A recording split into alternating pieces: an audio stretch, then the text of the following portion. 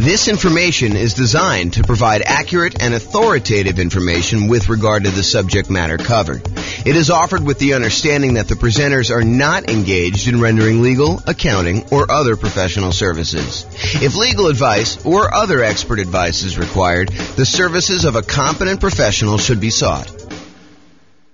Welcome to the Arden Arcade Real Estate Investing and Real Estate Financial Planning Podcast. Learn all about investing in real estate in Arden Arcade, California, with a combination of real estate financial planning and modeling, with numbers specific to Arden Arcade, plus syndicated, more generalized recordings of live and pre-recorded real estate investing classes, not all of them specific to Arden Arcade. Be sure to stay tuned after the podcast for a message from our sponsors. Well, good afternoon and welcome everyone. I am your host, James Orr, and I have a very special class for you today. This is a class where I get to introduce you to a brand new spreadsheet I've been making. I made a version of this, not in Excel. I made a version of it as like an infographic in PowerPoint, probably 6 months ago or so. And I finally got around to converting it to Excel, making some small modifications to it, and I am continuing to work on it. I'll give you a link to download the spreadsheet so that you guys can use it as well. But we're going to talk today about ways to speed up achieving financial independence.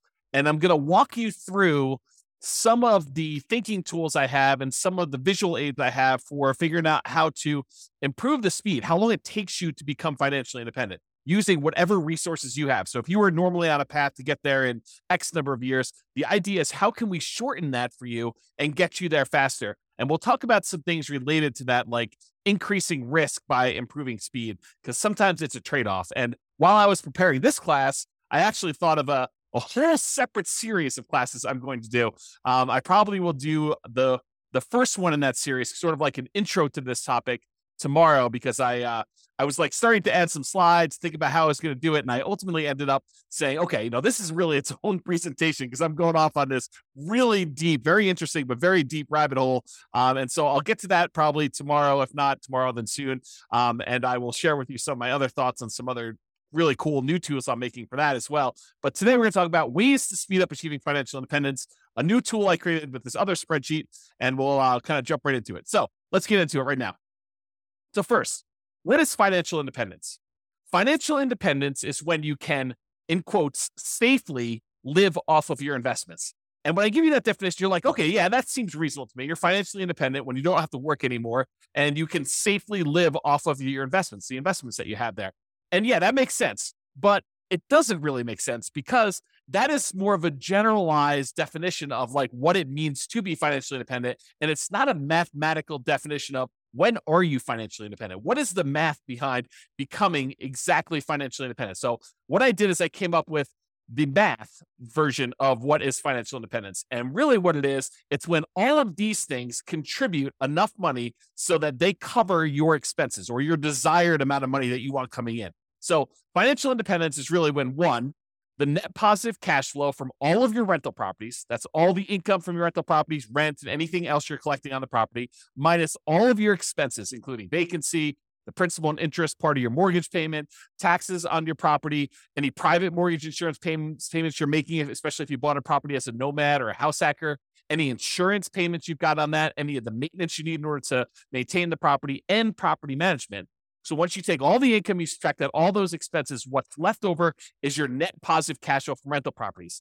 And because I'm going to be talking about something else, I don't usually add this to this definition of financial independence, but because I'm going to show you it on another spreadsheet that I made, I will also tell you that this is also the section for business income.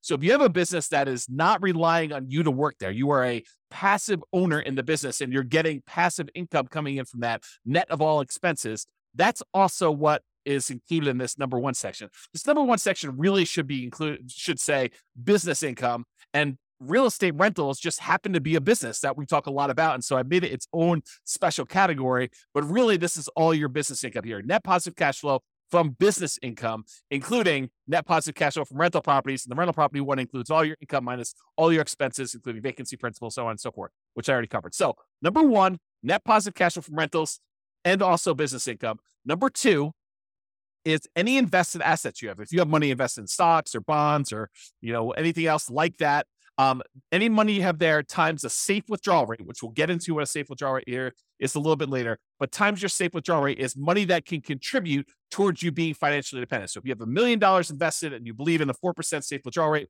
which I'll get to in a second here, that is $40,000 a year that you can then use to be considered financially independent. That contributes to the income to see if you qualify as being financially independent there. Okay. So that's number two. Number one was income from rental properties and the other business. Number two is invested assets times safe withdrawal rate. Number three is any passive income you have coming in from Social Security.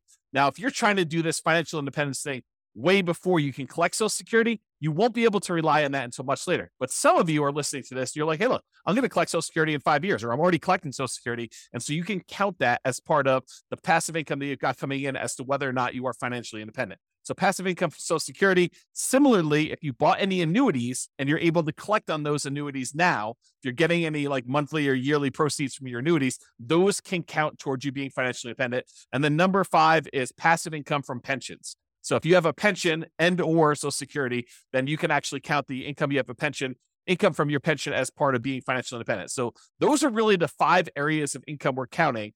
And if the sum of all 5 of those exceeds the amount of money you need to live on, or the amount of money that you desire to have coming in, maybe it's not necessarily just live on, maybe it's live on plus you still want to continue saving for something, then you can count whatever money. If that exceeds the amount of money you need, then you are considered financially independent. That is a more mathematical definition, more than just when you can safely live off your investments, right? We want to know more about like when dollar amount wise, we actually are financially independent, not just like in this generic sense. And so that's why we define it that way.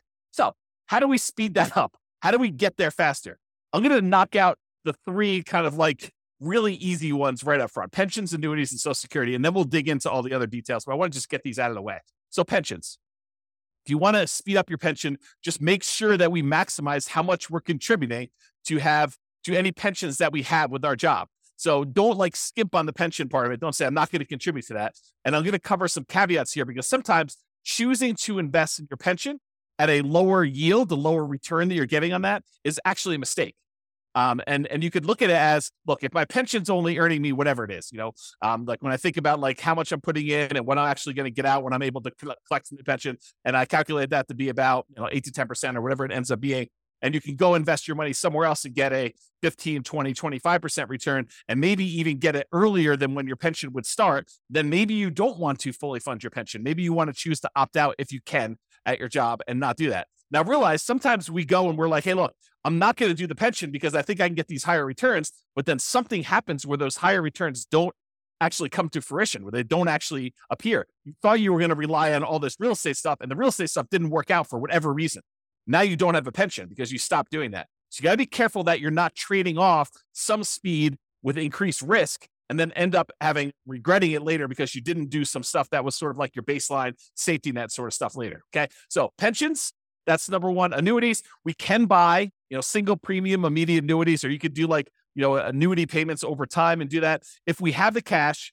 And if you want to do the single premium one, if that's going to get you over the edge, like let's say you've got, I don't know, whatever it is, $8,000 in money coming in from all of your other assets. And you're like, look, I'm about $2,000 short to having the $10,000 a month that I really need. And I have this big lump sum of cash sitting over here that I'm not doing much with. I could take that lump sum of cash, buy an annuity, convert that to some type of monthly or yearly income, and actually get myself over the hump of being financially independent by taking cash assets, and deciding to buy an annuity with that. And if the return is good enough from those, you can choose to do that. That may be a way to speed things up. If you're unable to find another investment that's going to give you the cash flow you need, maybe the annuities would exceed your whatever you want to use for your safe withdrawal rate, your 4% safe withdrawal rate, or 3% safe withdrawal rate. The annuities, especially if you're older, could be higher than that. And so you may choose to do that in order to get you where you need to be as a possibility. And finally, of the ones that we're going through really fast, Social Security. Make sure that if you are contributing to Social Security, that you are doing it and that you're going to be able to do that. Now, in some cases, you have some choice as to how much you earn or how much you contribute to Social Security. And I'll give you an example. It's not like for just employees. This is for like if you own a business and you're making a certain amount of money in your business, and you can decide how much of the income you want from your business to show up as wages, how much to pay yourself as a reasonable wage for the job that you're doing, versus taking money out of the business as profit. Because with the ones where you're paying wages on it, you're usually having to pay a Social Security payment associated with that. The ones where you're taking as profit, you usually don't have to pay Social Security payment. At least that's my understanding. I'm not a tax expert. But you could choose to take a certain amount as wages and pay the Social Security versus taking more money as profit. So you could decide within a reasonable degree. You can't say, I'm taking no wages, I'm going to put all my money in profit. I think you'd get challenged from the IRS in that. And so you could decide to take how much you're going to take in wages as to how much you're contributing to Social Security. And if you wanted to, you could choose to maximize the Social Security benefit so that you get the most out of Social Security later on when you're able to collect on it. And you'd want to go do that math and see what makes sense for you in your particular situation. So be careful, though, that you don't deliberately minimize or avoid paying Social Security and then regret it later. Similarly, what we talked about with the pension discussion as well. Okay. So how do we speed up those pensions, annuities, Social Security? Really, it's just about contributing to those and making sure we're doing it. Okay. And I did mention this while we were talking about that, but I just wanted to point it out to you that the returns you're earning on pensions and annuities and Social Security might be lower than what you think you can get or what you actually can get in these other investments outside of those options as well. So while we may or may not while there may or may not be a somewhat reliable source of money returns later, focusing on the pensions, annuities, Social Security, they may not be high enough to improve your speed. And so you may choose not to invest in those, or you may choose to reduce your investment in those, or do sort of like a hybrid where you're only investing a certain amount, and then you're taking the larger proceeds of your money and you're investing it somewhere else. And we'll talk about that. So here's the new spreadsheet that I hinted at. I call it my financial independence, asset allocation, and cash flows engine. And really what it's about thinking about financial independence for you and how you're determining where you're investing your assets, and specifically how the cash flow engine works, where the money you're earning from your job and all your other investments, where are you taking that money that you're earning from those? And then where are you bringing it all the way back around to the front of the engine and putting it in as fuel for your investments to grow even more? And then you're getting more out on the other end, and then you're keeping going around and around, and you have this like engine, this cash flow engine, where you get investments, you buy the investments, you then get the investments to earn some type of return, you get money thrown off from those investments, and you take that money and you bring it back around to the beginning. And so this is a visual tool to help you understand where you're earning your money, where it's all coming from, what are the sources of all of it, and then what are you doing with that money once it comes out of the cash flow engine? What are you deciding to reinvest in? And if we know approximately what the returns are for different kind of like, I don't know, buckets, they're kind of like the dotted lines around certain areas. Do you know the returns you're earning from certain ones? We can choose to say, okay, I'm going to take the money I'm getting from these 3 or 4 or 5 sources, and I'm going to put them back into source number 4 or source number 6 or source number 8 or source number 9. And we could visually do that so you can understand it. This is a brand new spreadsheet. I'm sure there are errors in it because I just released it. I just made it and I've not tested it. It's not been brought out into the public. It's not been shared with anybody. And so you're welcome to go download it, but realize, depending on when you're listening to this, I'm recording this. I don't even have my watch up. October 24th, 25th, something like that, 2023. And so if you're going to watch this and you're relatively close to that date, realize it's going to be new. And the longer we get out from under it, probably longer we get away from my release date, the more likely I'll fix some of the errors, and we'll do that. Not saying that you won't find any, but there you go. So if you want to go download it, go to refp.info/FIAACFE. And that stands for Financial Independence, Asset Allocation, Cash Flow Engine. So refp.info, FIAACFE, and you can go download a copy of the spreadsheet and you can kind of use it, do your own numbers on it, and do that. But let me walk you through some of the ideas, and we're going to talk about how we can use this visualization in order to speed up you becoming financially independent. Okay. So speed up your job income. So this is one of the sources. I just did a blow up of the spreadsheet here. This is one of your sources from your job income. It shows that how much you're making from your job and then how much you're actually investing from your job. So you have saved to invest. Part of the money, in some cases, you have a company match where the company says to you, look, if you invest, 1 or 2% of your income, we will match that dollar for dollar. So if you invest 1%, we will automatically add add 1% to it. And so you'll end up investing 2% total, 1% provided by you, 1% from a company match. And so you want to try to maximize that if you can and do the company match part. Sometimes you'll take money outside of that company match. Just that company may say, look, we're only willing to go up to 3% with that. So you do your 3%, investment. Your company matches it 3% as an example. And then any additional money, 2% more or 5% more or whatever you're investing from your job, you want to go and take that money. And that is the no match, the money that you're investing from your job that is not matched by the company to do that. And then any money here you're putting in Social Security, you can kind of just keep track of that mentally for yourself. So how do you speed up the job income? Well, increase your job income. Like decide to earn more, get a job where they do a match or don't do a match, or do one where they do a match, or they have some type of stock options or something like that. Not just your regular job either. I'm talking about. I'm also talking about a side hustle or two. For example, maybe you decide to go and do house hacking, where you go and you buy a property where you could rent out part of the property while you're living in it. As another example for doing that. Or maybe you decide to start a business part-time in order to generate more income coming in, and you do that. So not just your regular job, maybe other jobs as well. If you're really trying to speed things up, that is a possibility for you. If you're trying to speed things up using job income, make sure you maximize that company match so that you get some money. Although there are some weird things. I didn't plan on going into a lot of detail on this, but sometimes your company match requires that you put money into certain type of accounts where you may not be able to access them until much later. And so realize that if you're trying to speed things up and become financially independent, maximizing money in your company match may be money that you can't use right away. And so you'll sort of have to keep that off in the distance until you're able to qualify for it at age 65 or whatever it is that the rules are for you. So you want to increase your company match or maximize your company match. You may want to increase any money that you're investing on your own outside the company match.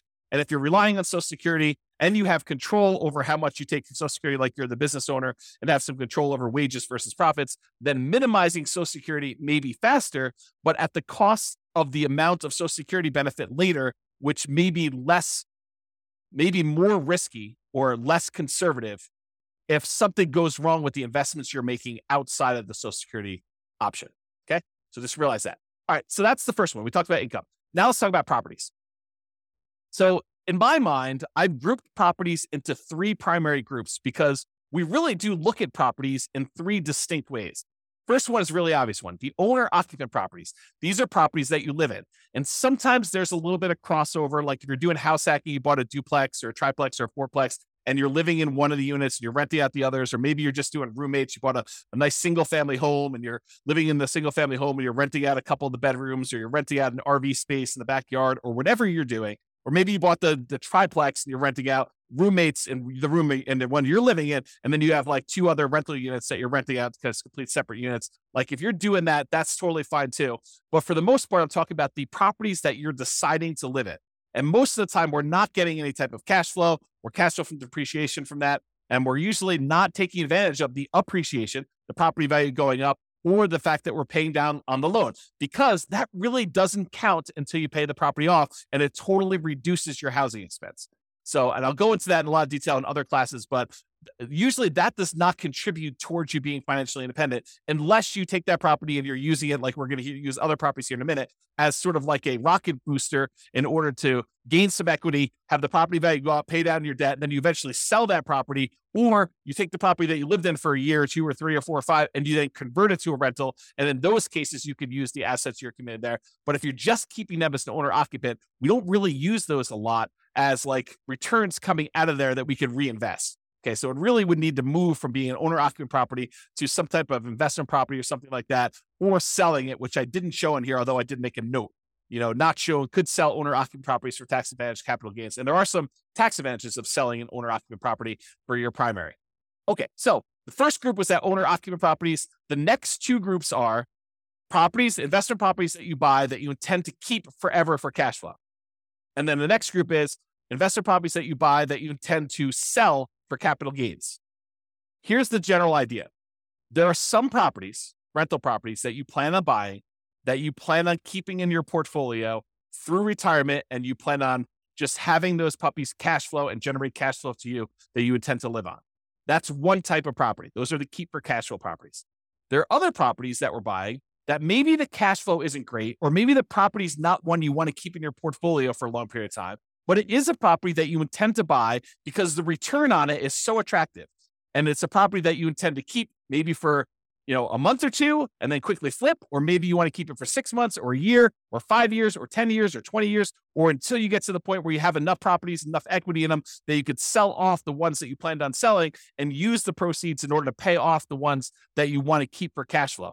So there are some properties, though, that we plan to sell for capital gains. And so those are a separate group. The ones where we plan to keep for cash flow, we're primarily focused in on the cash flow from those, although you can access the appreciation of debt pay down via some refinancing or doing a HELOC on those. The other ones, we may get some cash flow and cash flow from depreciation while we're holding them, but really the intention of those is to capture the appreciation, the debt pay down from those, and then use that money elsewhere, come out of the engine and invest somewhere else in the property. Okay, let me check my notes to make sure I covered what I wanted to do. Okay, so some properties you'll own or occupy, talked about that. You could still do house hacking, talked about getting roommates or buying a duplex, triplex, or fourplex. And that could be like a side hustle, right? The income you have coming in from doing a house hack is almost like getting a second job, if you think about it, right? I mean, if you went out and you got another job delivering pizzas and you earn $600 a month, isn't that sort of like, renting out a bedroom or renting out a garage space or renting out an RV parking spot on a property and getting another $600 a month? It's just you're not doing as much manual labor in order to have someone else living in an RV space or renting out your garage or, renting out a room in your property and you're collecting money on that. So it's like a side hustle. It financially contributes $600 to your income, just like another second job would. Okay. And maybe even some tax advantages of you renting out part of your property, as you'll probably get some cash flow from depreciation for the part of property that you're renting. Okay. So we can still do house hacking, talked about that, and or the nomad strategy. If you decide to do the owner occupant property where you buy a property as an owner occupant, get owner occupant financing, usually low or nothing down. You get owner occupant interest rates, which are usually a little bit better than investor interest rates. You buy the property, you move in there, you have to live there for at least a year. It's a requirement of the lender that you stay there for at least a year. And then once you're done living in the property for a year, then you can convert that property to a rental, buy another property as an owner occupant, put another, 3.5% down or 5% down or whatever you're going to do, then move into that property, live there for a year and continue this property, acquiring rental properties with little or nothing down as you continue to acquire each one. And then you move them into either keep for cash flow or sell for capital gains as you do those. So that's the nomad real estate strategy, where you buy a property, live there as an owner occupant for at least a year, then you convert it to a rental. The reason why we do at least a year is that is a requirement of the lender. You cannot buy a property as an owner occupant, move in, and then move out before a year is up and convert it to a rental. It's called loan fraud. So do not do that. You have to stay there at least a year. It's a document you'll sign at closing when you get your owner occupant loan. It's why they will give you an owner occupant low down payment loan option with a better interest rate, is because you plan to owner occupy it. And the requirement is a year. If they change the rules and tell us it's 2 years, we'll start teaching 2 years. Right now it's a year. So use a year. Okay. Talk to your lender about that. We talked about that. And some properties you want to keep as long-term rentals. That cash flow goes toward the goal of financial independence. Some properties you want to sell for capital gains. Some of the cash flow while waiting the sale, where you'll capture and redeploy the equity you get from the property. Property goes up from appreciation, maybe some forced appreciation because you bought it at a discount or you did some work on it. And then property gets paid down a little bit on the loan. The difference between what you sell it for minus all your costs and taxes and stuff like that, minus what you owe on the property, is going to be that money that you're going to be able to redeploy as part of your cash flow engine in order to do this. Similarly to what we just talked about with all the real estate, because real estate is a business, as I discussed, we're talking about businesses here. So you basically have a business where you're getting cash flow, your profit from being in the business. Now, this is, if you have a job, you put your job income up on top in the spreadsheet and you get this business cash flow coming out as profit here later. Eventually, you may decide to stop working your job, but maybe you still own part of the business and you get profit from the business in the form of dividends or whatever else they're going to do there. And so you kind of keep this as there. So it allows you to kind of keep track of that there. Okay, now let's talk about safe withdrawal rate, because I'm about to go talk about the invested assets you've got and other things. And I want to mention what safe withdrawal rate is and kind of give you a very brief definition of what this is. We could really do like a 2-hour class on safe withdrawal rates. In fact, we probably could even do more.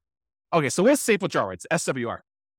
It's how much you can, in quotes, safely withdraw from money that you have invested in things like stocks and bonds and likely not run out of money. There's no guarantee that you won't run out of money, but it's likely based on historical data.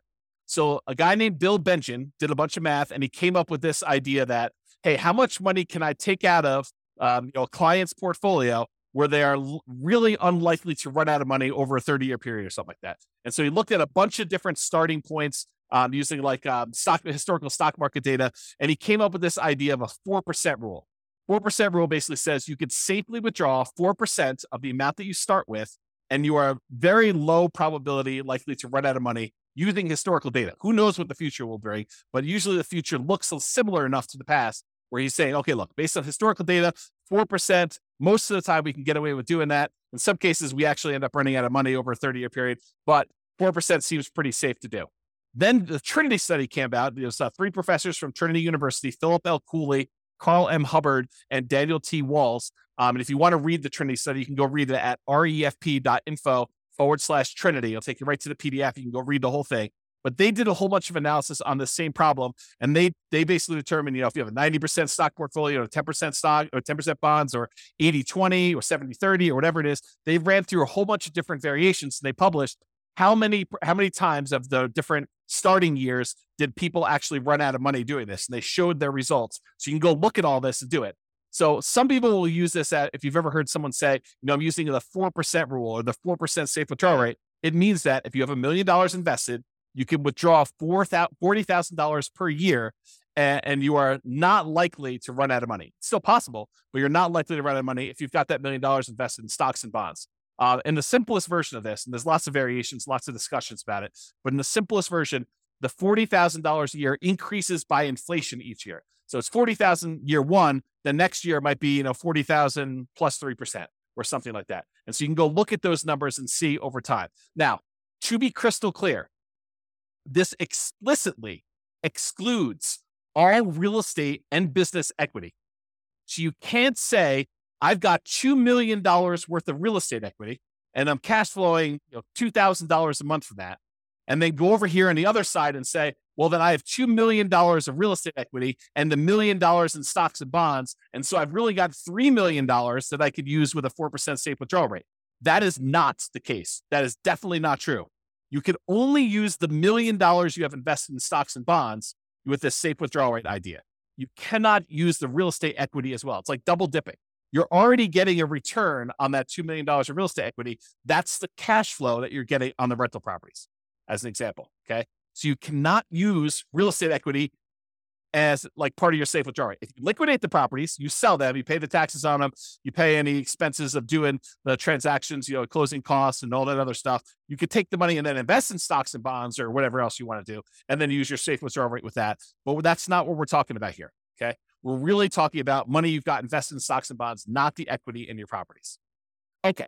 Now that I explained safe withdrawal rate, now we're looking at the 3 different types of accounts you have where you have assets invested in them. And these are usually things like stocks and bonds times whatever your safe withdrawal rate. So there's money that you could have in a taxable account.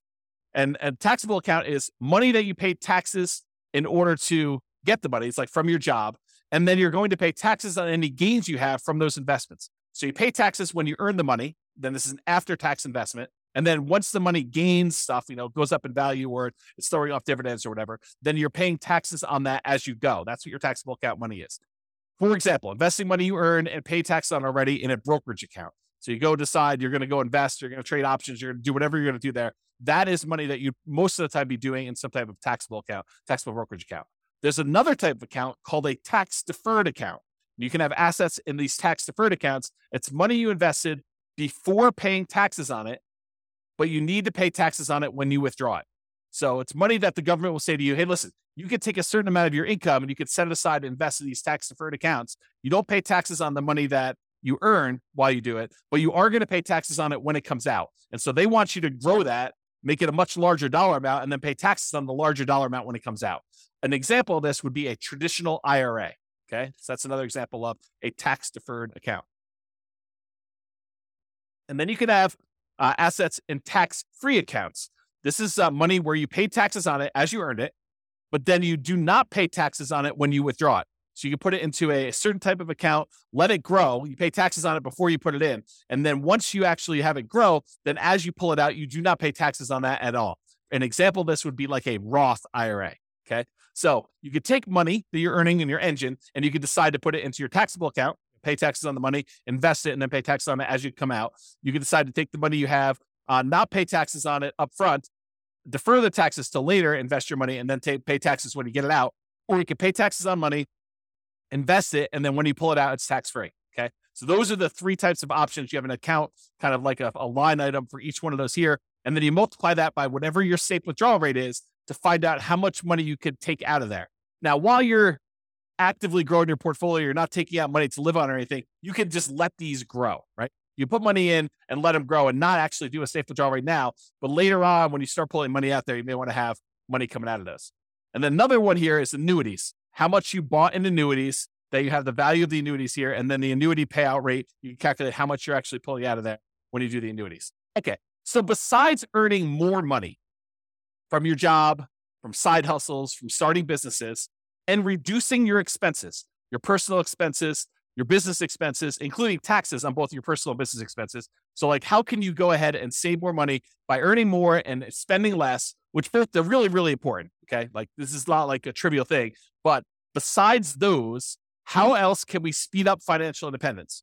Well, it's really about what you do with the money you've got coming from your assets, like how we go and deploy the things that are coming out of the engine, the sources of the money that you have to invest. You know, when we talk about the engine, it's the money in, all the money that you've got that you're investing in your assets. Then what happens when you get returns, and what do you do with all this money coming out? Sure, there's job stuff where you're getting some money and you're saving it like there. But really, what are you going to do with like cash coming out of your businesses and the the money coming out from like your properties growing in value if you decide to do a refi or HELOC or whatever, or if you decide to take money and you sell a property or doing all that, or any money coming from your business or the safe withdrawal rate money you've got coming out. Like, what are you doing with all of this money? You're like thinking about like, where do I deploy it and how do I do it? So we're really focused on the sources of money out, all these little green letters in boxes there. So let's talk about the money to invest. What do we do with this money to speed up financial independence? And these are all the different things that we have money coming from. So the job, you've got some money coming in when the company matches your money, the money that you're saving that the company does not match, any of the cash flow properties that you own.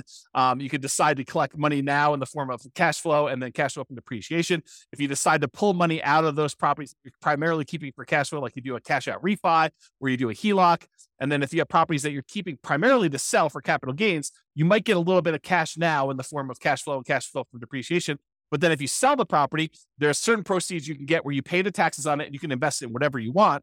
Or you could decide to defer your taxes, do a 1031 exchange, and then reinvest that money in more rental properties, like kind investments. So you could do that. Or if you decide instead of selling the property right away, you can access the equity you have in those properties with a loan temporarily and do a cash out refinance or HELOC, just like we did with the ones where we were keeping for cash flow. And then any business income you've got there, you can use the cash flow from owner profits. Then these invested assets times your safe withdrawal rate. We've got the tax withdrawals, tax deferred withdrawals, and then tax-free withdrawals from those three different sources, your annuities, your Social Security, and your pension. So those are the different sources of money to invest that we've got there. So what do we invest in? Like, we take all this money out from all those different sources, and like, how do we go and speed things up, and what do we reinvest in? And part of it is this choice. It's the choice of, okay, we've got all these sources of money that we just went over. Where are we going to put that? How do we improve it?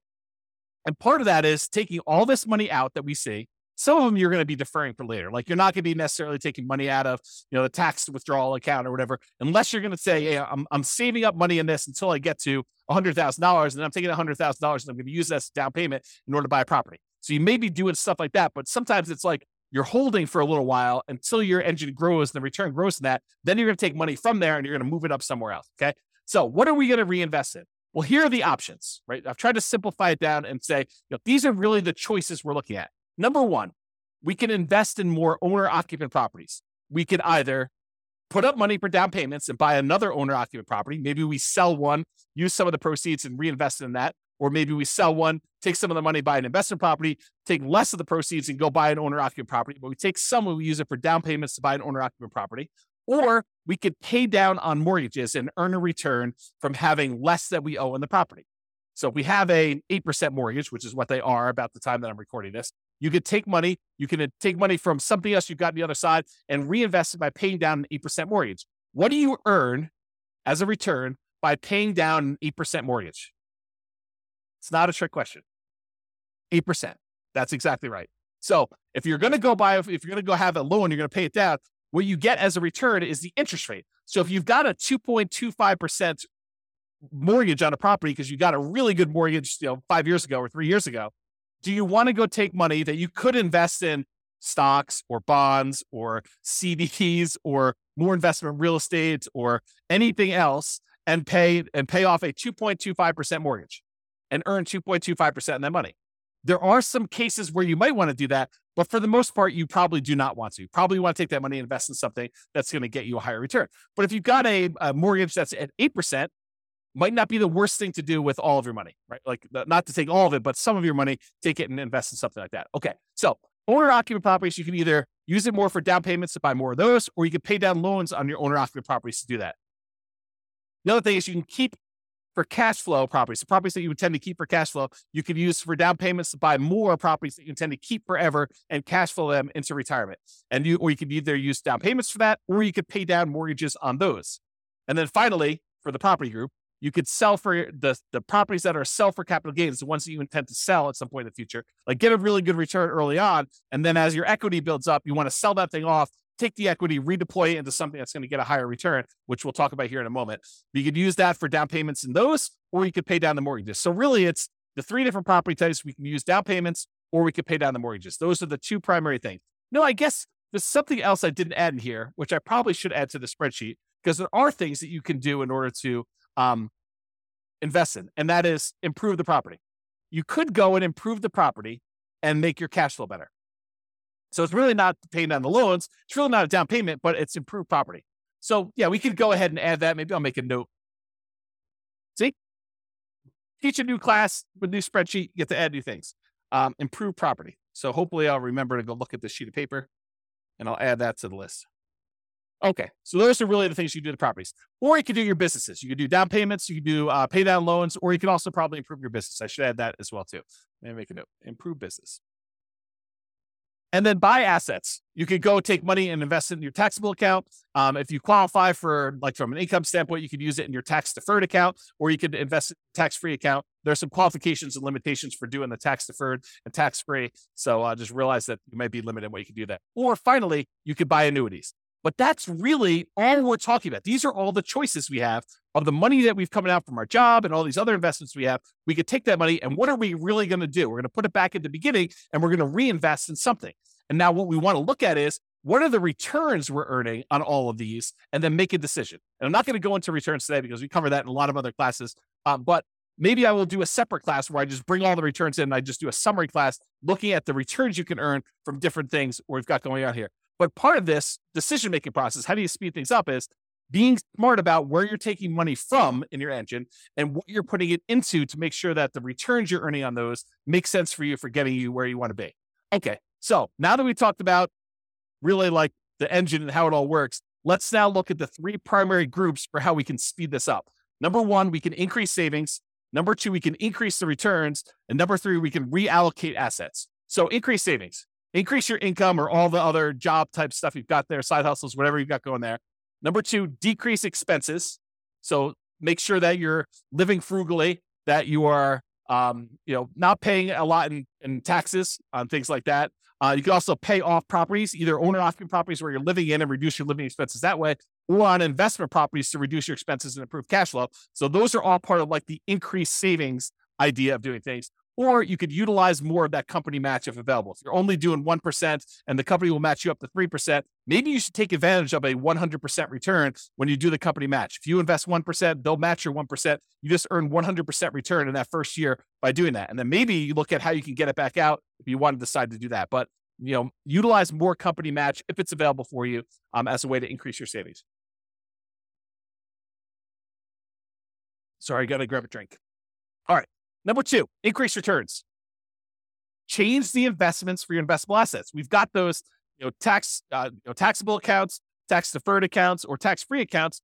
Change where you're investing. And maybe you were investing in a money market account there. Maybe you're investing in CDs. Maybe you're investing in bonds. Maybe you're investing in stocks. Decide to invest in something else that has a better return. Realize that there may be additional risk in doing that. So you got to weigh those, but change what you're investing in to improve your returns. And that could speed up how fast you're able to do it. You could go from investing in stocks to becoming a self-directed IRA and then go use that to invest in real estate as an example of a way to speed up your financial independence.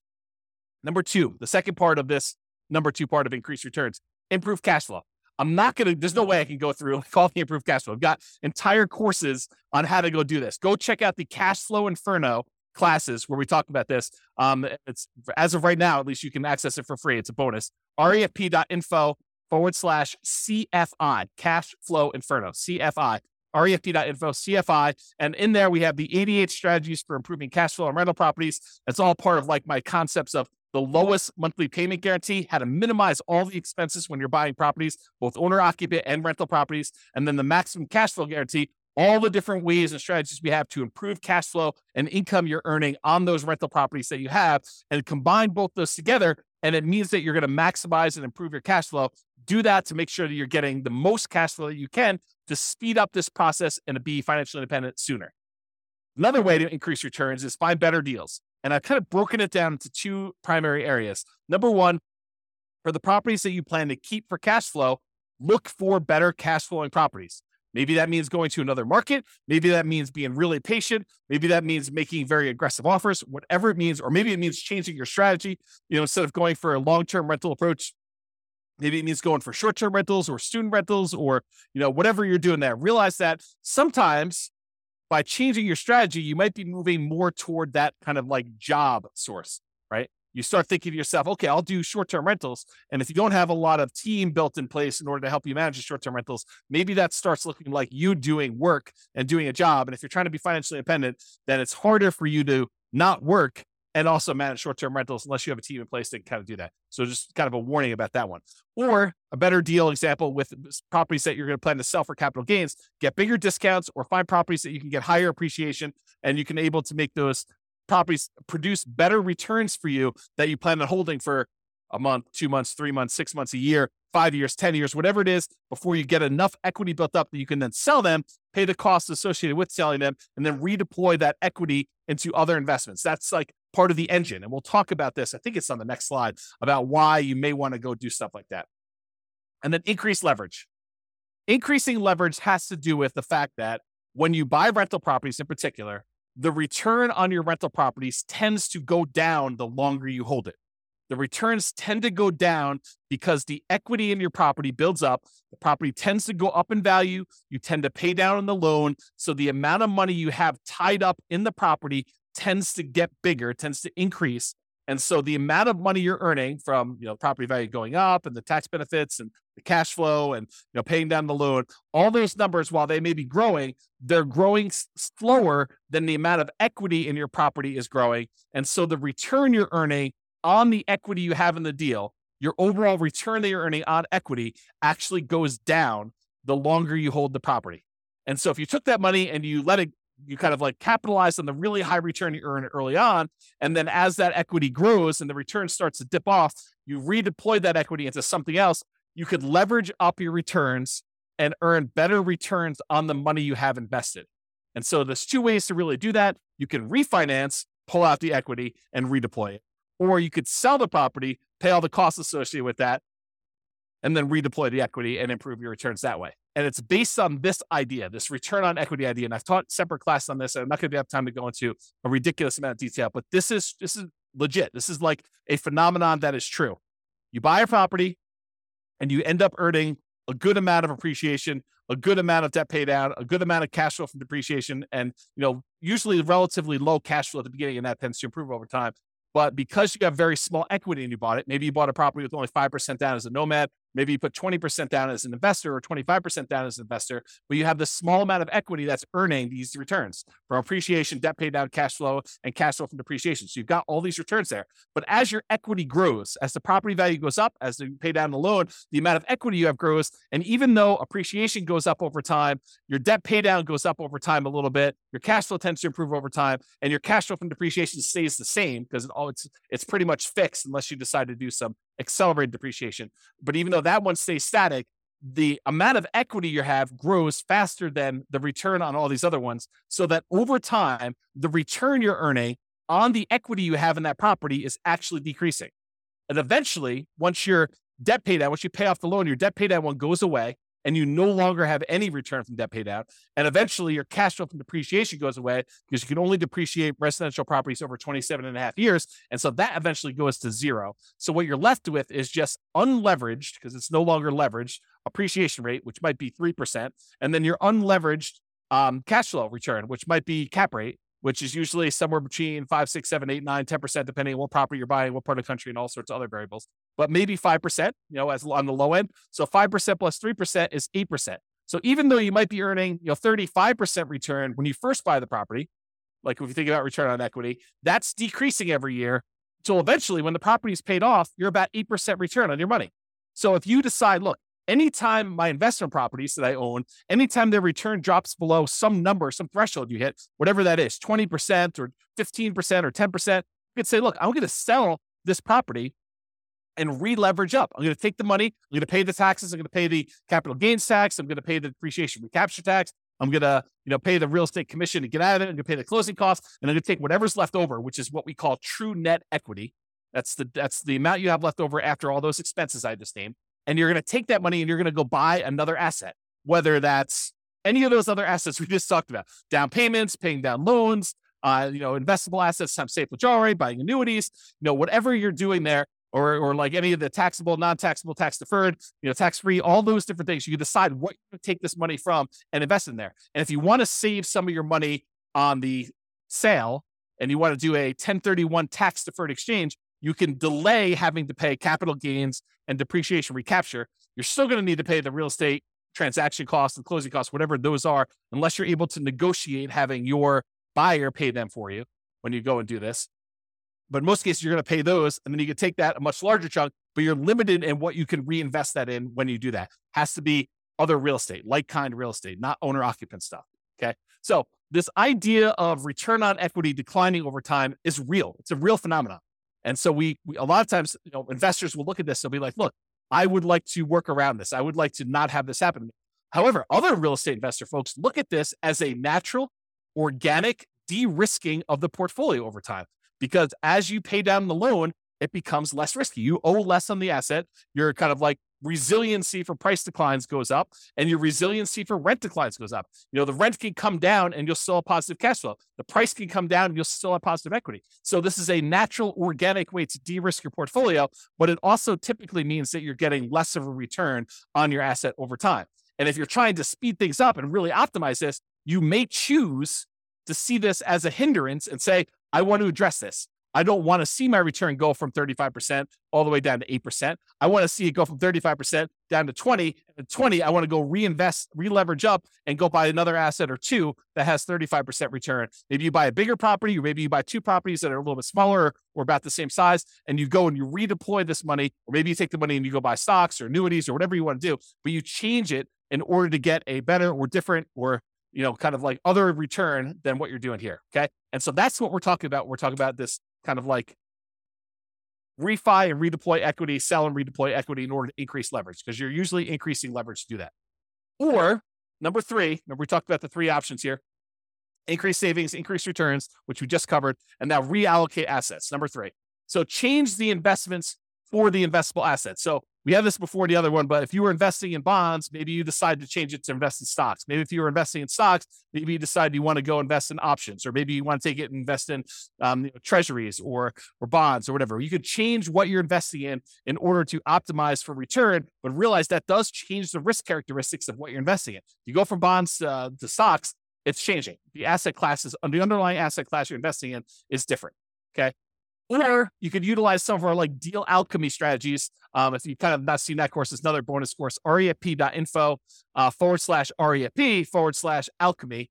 And if you go there, there's a whole bunch of stuff about how do you move returns from one quadrant to the other. So if you're really concerned about earning money in that cash flow quadrant instead of appreciation and debt pay down, you can decide to do things with your asset in order to work on maximizing cash flow. For example, you may refi some of your properties to have enough money come out of those to pay off other properties to improve your cash flow. Sometimes it just works out that you have enough equity in your properties that it's spread out in a really unusual way that is limiting how much cash flow you can produce. And it might be better for you to refinance, two properties and then use those proceeds to pay off one or pay off two. And that would actually improve cash flow by a lot more than just keeping your properties the way that they were and letting them all continue to pay off organically. Or another version of this is, let's say over the next, X number of years, you acquire 10 properties. And then once you have the 10 properties, you wait until you get to the point where you could sell off 5 of them and then pay off, use the proceeds from selling off 5 of them to pay off completely the loans on the other 5. So you just hold the properties as long as it takes for you to get to the point where you sell off a portion of them, 1, 2, 3, 4, 5, 6, whatever, 7, whatever it takes and then you pay off the remaining properties that you keep. So now that you have 1, 2, 3, 4, 5 free and clear properties and no longer 10 properties that all were leveraged. And that could be a way for you to achieve financial independence and really speed things up. You buy more properties than you need, let them grow. These are all, the certain number of them you're setting aside as kind of like sell for capital gains. You're kind of deciding that those are going to be sell for capital gains properties. You let them appreciate, you let the loan pay down. You're not overly concerned about how much cash flow producing because you're not going to keep them for cash flow. You're really looking at what's the overall return I'm getting. If it's getting a 30% or 40% or 50% return, especially early on before that return on equity curve drops off, then once you get to the point where those things have grown enough, then you go and you sell those, you take the proceeds and you use it to pay off properties that you plan to keep in your portfolio forever. Or maybe you have the 10 rental properties that you let grow for a period of time. You sell off all of them, and then you invest in stocks or bonds and use the safe withdrawal rate. Or you sell off all of them and you buy annuities, or whatever your strategy is. These could all be different variations on ways to speed things up, because you could be maximizing the return you're getting on equity. You're buying these properties and really taking advantage of this very high return you see on leveraged real estate early on. There's some risk associated with that, putting 20% down or 5% down in the property. There's definitely risk of having leveraged real estate, but you take advantage of these high returns you have. Then once the return starts tapering off and getting more reasonable, getting lower to kind of what a, comparable returns might be in the stock market or the bond market or whatever it is, then you can go take this money and you could redeploy it into something that you get better or different types of returns depending on what you're looking for at the time.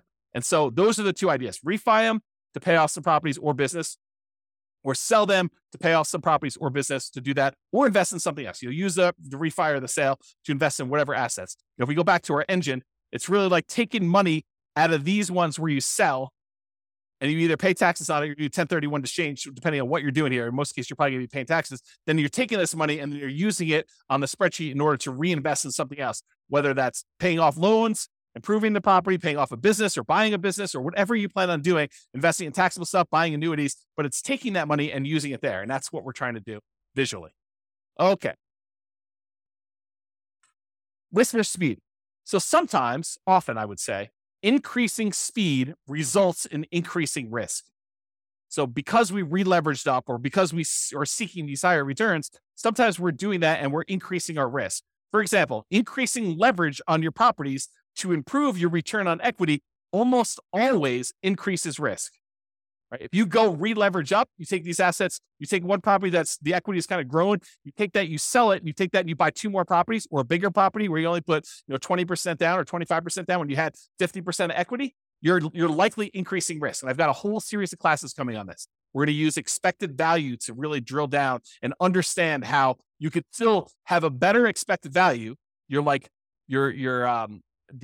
results you're expecting is much more likely to happen, but there's also an increased likelihood for you to have a more significant failure. That's what we're going to look at when we talk about expected value. That's a totally different class. That was the class I told you I didn't have time to teach, but I'm going to teach another version of it. Okay. So for example, increasing leverage, talked about this, always increase. Many real estate investors will choose to de-risk the closer they get to their FIRE date, the financial independence retire early date. Because as you get a much larger asset base, having variations in that could impact. If you needed $3 million in order to be considered financially independent and you're getting closer to your deadline of when you want to actually be retired, then, if you have a portfolio that, could easily go up 10% or down 10% in value, and all of a sudden you see as you approach your date, the portfolio drops 10% and you need that 3 million and you only have 2.7 now, that's problematic. And so the closer you get to the date where you actually want to be financially independent and stop working, the less risky you want it to be, unless you're way above it, right? Unless you're like, okay, I need 3 million, I'm at 7 million. I don't need to de-risk that much at that point. But if you're close, then that's one of the more dangerous times. This is a retirement date risk. This is from Michael Kitces. Talks about the peak impact of portfolio size effect. Right as you're entering the period where you're going to stop working here, that this time period right before you hit your financial independence, retire early date, that is one of the more dangerous times. And then right after that, once you retire, is one of the most dangerous times you have for what's called a sequence of returns risk, which we talked about in other classes, and I'm sure I'll talk about again, but I don't have time to go through it right now. If you want to go read Michael Kitces' article about this whole idea, and it's not real estate specific, it's more like stock market stuff, you can go to refp.info/red zone, REDZone, And you will see Michael Kitces explain this phenomenon to financial advisors. Good stuff for you to dig into if you're interested in this. But you'll see why it's most risky right before your financial independence date and then right after with sequence return risk. They're slightly different risks, but they're related because it's based on your portfolio size. Your largest portfolio size, you're most at risk for that. Okay. So in conclusion, there are many choices you can make to speed up your journey to financial independence. And hopefully you're just starting to understand how this whole engine thing works. So all the different sources of money you got coming out, then what do we take that money and what do we do with it? What do we kind of move it back around to get it going in? And then when it goes in, it kind of comes out. And that's why it's an engine. It keeps repeating and it keeps growing with your returns there. So the choices you make about what you're taking with the money coming out and what you're putting it back into matter, and they can really impact the speed at which you're able to achieve financial independence. Some require more sacrifice and discipline to implement. Reducing your expenses, saving more, getting a different job, doing side hustles, that's more work. It's more sacrifice, more discipline to implement. But some of them are mere distinctions at points of decision. Hey, and I'm going to take this money coming out of here, I'm going to invest it in this instead of this. And that can make a major difference. Taking your money and paying off a 2.25% mortgage versus paying off an 8% mortgage could make a big difference. And it's really no extra work for you as to what you want to do. It's just like deciding I'm going to do this instead of this. And so ideally we get this little visual, and I'll create some more tools around this so you can see like what the expected returns are. Maybe you put in your own numbers and you could decide where you're going to take money out of to kind of optimize and improve your kind of like speed to financial independence, but also weighing in the risks of doing so as well. Okay. Speaking of risk, some of these ideas will reduce risk. Taking money and paying off loans with them probably reduces risk overall, provided you have enough reserves. You don't want to go risk your reserves to kind of pay off a property a little faster. Other choices will increase risk. Selling off properties and then re-leveraging up and only putting 5% down or 15% down or 20% down or 25% down when you had 50, 70% of equity in your property before that, that's going to increase risk for you. You're going to actually have like a significant uptick in a lot of the different ways that we measure risk.